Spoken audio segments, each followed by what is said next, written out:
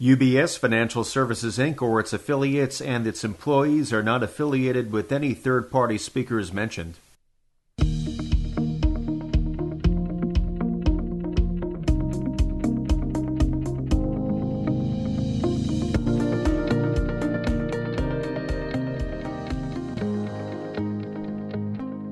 Hi everyone, Dan Cassidy here. Welcome back to our Talking Markets podcast series right here on the UBS Market Moves podcast channel. Our focus for today will be on equities as my guests will provide their views on performance drivers, themes, as well as positioning across sectors and regions. So joining me here for the conversation in studio up here in our broadcast site, 1285 Avenue of the Americas in New York City. Glad to have with us from the UBS Chief Investment Office, David Lefkowitz, head of the Equities for the Americas. We're also glad to be joined from our partners at Neuberger Berman, Joe Amato, the president of the Neuberger Berman Group, the firm's chief investment officer for equities, and Joe serves as a member of the firm's board of directors. So with that, David, Joe, it's great to be with you both. Thank you for doing this in person. It's great to be with you. I know we have a lot to cover, so looking forward to the conversation. Thanks very much for having me, Dan.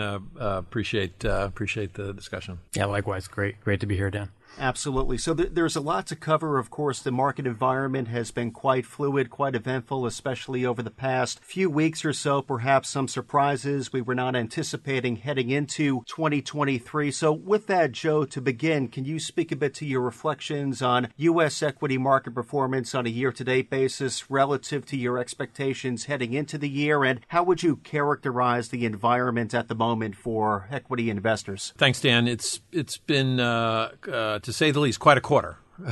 When you think about, what we've been through over the last 3 months, it seems like it's been a year. There's so much been packed into one quarter. At the end of the quarter, U.S. equities actually performed quite well. If you look at least the S&P as a proxy, being up upwards to 7%. Bonds are up about 3%. So, when you look at that, you say, hey, it was a pretty good quarter. Well, in reality, there was a ton of volatility, a ton of rate volatility. Obviously, the financial stability challenges that were created during the quarter, and so actually, when you deconstruct the S&P 500, it's actually a tale of two cities. You have the super mega cap stocks that were up big time for the quarter, and partly because of the reduction in rates and because they're long duration equity stories. So you had those half a dozen stocks or so up like 30%. If you deconstruct the S&P 500, you had a tale of really two stories. One, the mega caps that were up 30%, and then you had the rest of the market essentially flat up only slightly. So I think that tells you what a challenging and choppy environment was for the first quarter. When we started the year, we, as we currently do, have a defensive posture toward U.S. equities. So, it's been a little bit of a pain trade for us in the context of, what our asset allocation has been. David, same question to you as far as expectations, how equity market performance has shaped up relative to what CIO was anticipating, especially for the first quarter heading into the year, and how would you characterize the current environment for equity investors? Yeah, I think Joe covered a lot of the key points. I mean, the fact that it was such narrow breadth in the U.S. equity market. I think some of the things that, maybe surprised us a little bit were some of the stronger data that we saw out of in the first early parts of the year, January and February. Maybe Social Security benefits were impacting things, which stepped up because of higher inflation. Maybe the warmer weather that we saw here in the U.S. as well as Europe. But yeah, I think Joe, just underscoring everything that Joe talked about, just a very wide dispersion within markets. I mean, you had, from a sector perspective, tech and comm services up 20%, and not surprising that the laggard down 7% was financials. Where we know that there's been a lot of stress in the banking system. Everyone's quite well aware of that. So, I would say. Definitely some surprises both on the upside and the downside. Certainly the banking stresses we weren't anticipating, although we've been underweight financials for related reasons, worried about deposit costs and rising funding costs and things like that. Certainly weren't anticipating a a mini banking crisis, but definitely a lot to parse through in markets so far in the first quarter. So it's hard to believe, but within a week or so, we will be kicking off another reporting season. I know we'll hear from the major banks, the financials earlier on. I'd imagine with everything going on recently, that will be a big point of interest to get into those results. But Joe, your expectations for Q1 reporting, what investors can expect, and if you want to expand a bit on your expectations for earnings growth for quarters to come. So I think the first quarter, consensus is roughly down 5% or so for, again, using the S&P 500 as a proxy. That has lowered expectations for for 2023 earnings over the course of the last 6 months or so as they keep coming down. If we were here 6 months ago or 9 months ago, expectations for S&P 500 earnings for this year would have been probably in the 230, 240 range, and now you're edging into the low 220s. You'll probably be in the teens at some point. Our view is that needs to come down further.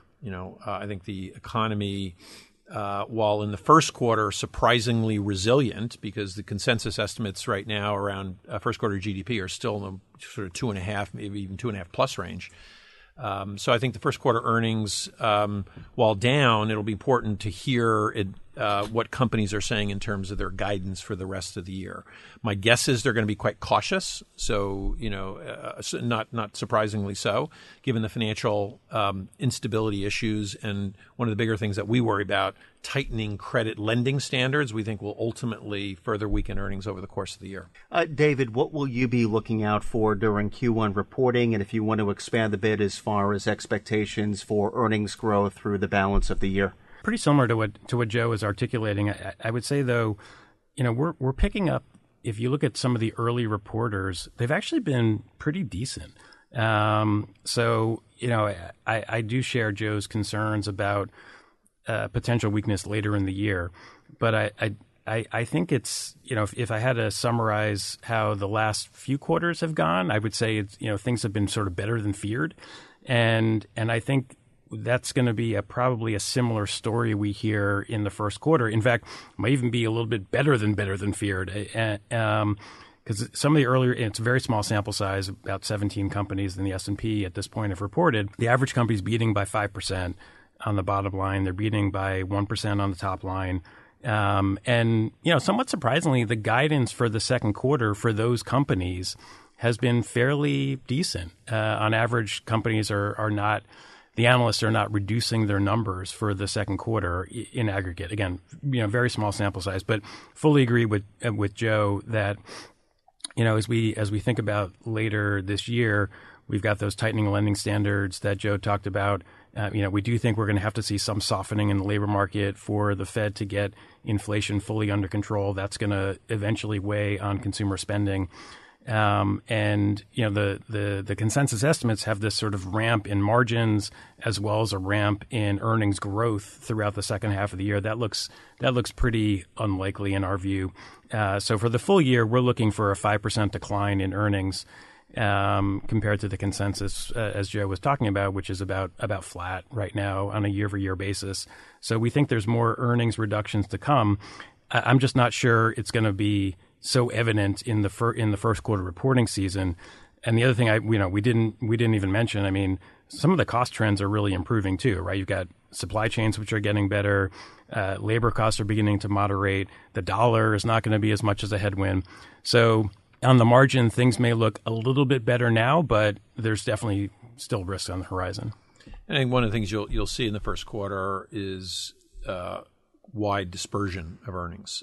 You've got sectors like consumer discretionary. Consensus right now is up 30, 40, and you have materials down 30 plus, and everything in between.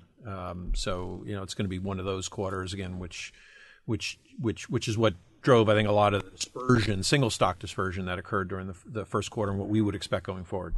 In terms of positioning, we'll get into CIO's view in a few moments. David, I know we're a bit defensive at the moment. One of our key messages in focus, favoring bonds over equities. We can dive a bit deeper into that in a few moments. But given the environment that we're in currently, Joe, from Neuberger Berman's vantage point, sector-wise, what are your thoughts as far as positioning? So our views are quite consistent, frankly, with the work that David and team and Mark, the whole team does, in the context of the CIO office. So, you guys do terrific work. So, we came into this year with that defensive posture that I referenced earlier, being underweight equities. We moved to underweight equities in our asset allocation committee view back in the first quarter of 22. We had not been underweight for years prior to that. So that was a big move for us. And we've stayed defensive over the course of the year. And some quarters that was a pain trade. Some others that was the right positioning. Net, obviously, markets were tough in 22. So I think it paid to be underweight equities. We moved into this year feeling that earnings were that sort of last shoe to drop, that we did feel inflation was coming down, maybe slower than expectation, maybe ending the year at a higher level than certainly than the Fed's target.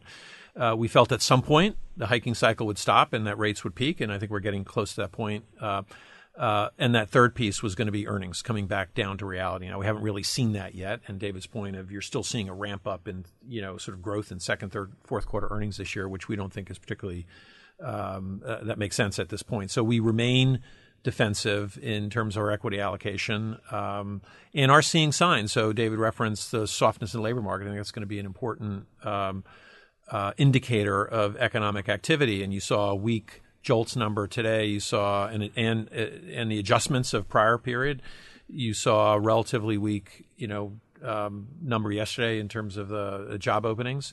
So starting to see those cracks. Obviously, tomorrow morning, we're going to see a really important number in the context of the labor market report, which may give an indication of where the Fed's going to be over the course of the next several meetings. But even after the last two data points as it relates to the labor market, you saw the market reduce its expectation that the Fed's going to increase rates in the next meeting. David, I saw you nodding your head a lot as Joe was right. going through his remarks, as he alluded to a lot of alignment with our Chief Investment Office. Yeah, we're pretty aligned from a overall defensive position. We're not in our bunkers playing defense, but we are somewhat cautious. And from a sector perspective, within equities, we have a preference for staples and utilities, obviously classic defensive sectors. What I would point out is that, the valuations for these areas look pretty appealing given all the risks that we're just talking about, and the fact that we're in a pretty late cycle environment. But we're not totally defensive. So we also do have an overweight on industrials. Again, it's just more of a function of we don't want to be completely in the bunker yet. And there's some interesting secular opportunities, I think, within industrials, whether it be defense spending, whether it be sort of the Inflation Reduction Act and a lot of the incentives that are there, whether it be energy spending, which we think is just going to be on a secular uptrend, whether it be fossil fuels or renewables. And a lot of industrials benefit from both of those. But obviously, there still are cyclical elements related to industrials. Where we've been underweight is, and I would just highlight is tech. Both the IT sector and consumer discretionary. And, as Joe was pointing out, these areas of the market have really benefited so far this year because we've seen rates come down, but growth expectations have not. And I don't think that's necessarily really sustainable. So, if we have I sort of feel like it's hard to see the growth part of the complex, really outperforming from here. If we have a soft landing, some of the cheap cyclicals are probably going to be the place that people rotate into. And if we have a hard landing, well, the valuations in the growth complex really just don't account for some of the earnings risk that we're likely going to see in those growth companies. So we're comfortable being underweight tech. It's been it's gone against us this year, but looking forward from here, I think the odds favor underperformance going forward. And then as Joe highlighted, we do have a preference for bonds. I mean, there is an alternative to stocks, given where yields are in the bond market.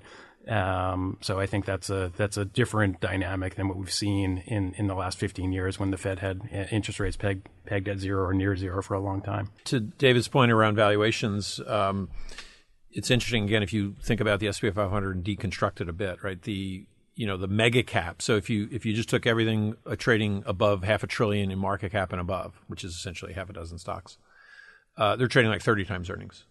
If you look at the other 400 and whatever, they're more like 15, 16. So while, again, we're underweight, the valuations on a relative basis don't look that attractive. The key is the E at this point. That still, I think, needs to come down a bit. What about geographically speaking, Joe? Any regions you prefer at the moment over others? So we have leaned toward the U.S. The U.S. is, while we do expect U.S. earnings to come back to reality a bit, it's still a less cyclical economy than Europe and most parts of Asia. So, probably the biggest area that we may disagree, we're probably not as bullish on EM as you guys are. And EM, as our EM guys like to say, this is not our banking crisis. So it's not our fault this time.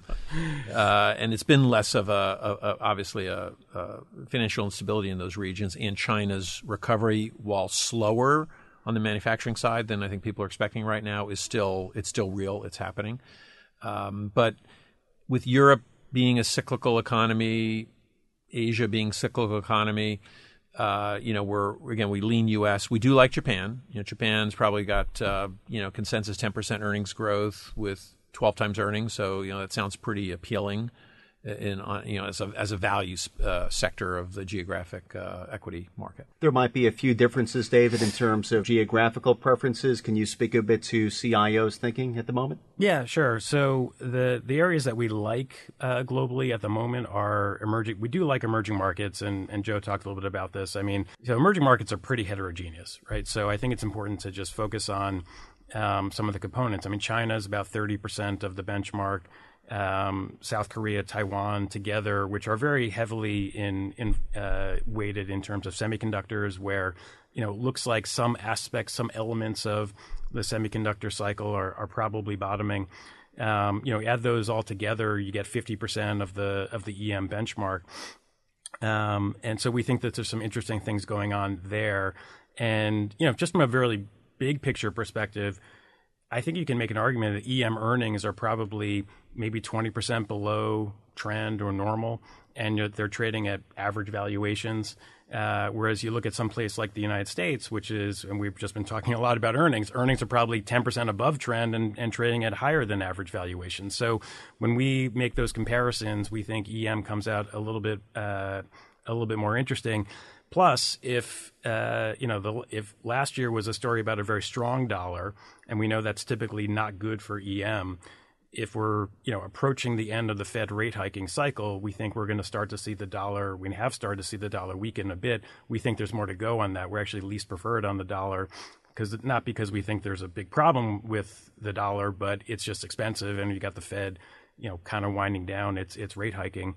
So a weaker dollar also tends to be better for emerging markets. So those are the reasons we like emerging markets. Look, if we have a really hard landing in the United States, EM is certainly has those cyclical elements. Then we want to be aware of those. But for now, we think this is an interesting place to be. We also like Australia, where you get some commodity exposure, and we think that, and also some leverage to what's happening in Asia more broadly. And I already talked about the U.S. perspective, just high valuations, higher than average earnings or higher than normal earnings, and we just I think we talked a lot about some of those risks that we see from the earnings side. So as far as the path forward for returns, David, you alluded to this a bit as far as macro uncertainty, the prospects for a recession to occur here in the U.S. That's been in the back of investors' minds for some time now. Sticky inflation, of course, a concern as well. So how do you see, Joe, the environment for equity returns evolving over the next 3 quarters? I think the equity markets on a global basis are going to be quite choppy, if that's the word, over the next few quarters, because I think you're still working through this recalibration of earnings, as we talked about earlier. We're still going to be gauging the impact of tighter lending standards. It's hard to see how that's not going to be the case. If you were a regional bank loan officer right now, are you more inclined to lend or less inclined to lend? You were, a month ago. So we think less, to state the obvious. So, and if you correlate lending, senior officer loan survey data, for instance, from the Fed to earnings, they correlate pretty highly. So we're going to be watching that very closely. So I think you're going to see these fits and starts depending on, Fed policy will have an impact, right? I think all intents and purposes the Fed hiking cycle's over. Maybe they increase again. My view would be a mistake. I think they realize that they have a financial instability issue, but we'll see what they decide. And as I was using the analogy, to quote the famous philosopher Mike Tyson, right? Everybody's got a plan until they get punched in the face, right? So the Fed had a plan to increase rates. Like 3 weeks ago, they were going to increase 50 basis points in the next meeting. Now that plan is off because they got punched in the face by Silicon Valley Bank, right? So that I think is going to keep the volatility higher on the fixed income side. And until there's some degree of stability in what the risk-free rate is, it's hard for equities to sort of, achieve, some level of stability and bottom out. Joe used the word choppy. I've been using the word range-bound market. And I think we've sort of been in this, we've been in this range. And if you talk in S&P terms, kind of high 3,000s, low 4,000s, we've really been in this range now for almost a year, really go back to the summer of last year. And I think we're probably going to remain in that range until we really know whether or not we're going to have a hard landing or a soft landing. And I think it's still going to take some months to figure that out. That being said, I do think I fully agree with Joe's comments. I think the banking stress just likely leads to tighter credit conditions and probably does increase the recession probabilities. So our base case, our point estimate for the S&P at the end of this year is 3,800. That's obviously lower than where we are today. I think it's helpful to also think about sort of the scenario. So let's just say we do have a soft landing in the United States. We think the S&P can rise about 10% from here. Whereas if we do have the harder landing, there's probably 20% downside. So where investors shake out on that's going to depend on your assessment of hard landing or soft landing.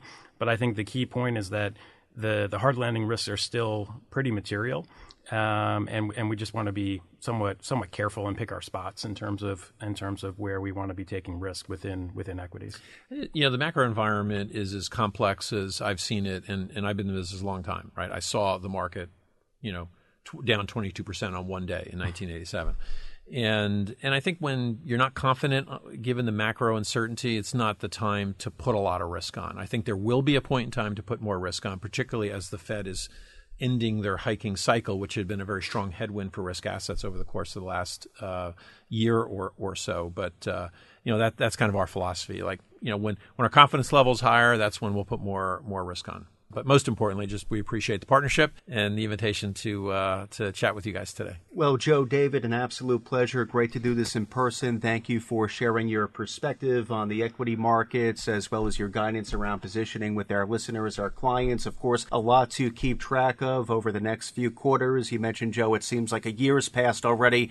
In the first quarter, we have 3 more ahead of us. So looking forward to catching back up again soon and seeing how conditions evolve from here. But thank you both again. Appreciate it. Thanks a lot, Dan.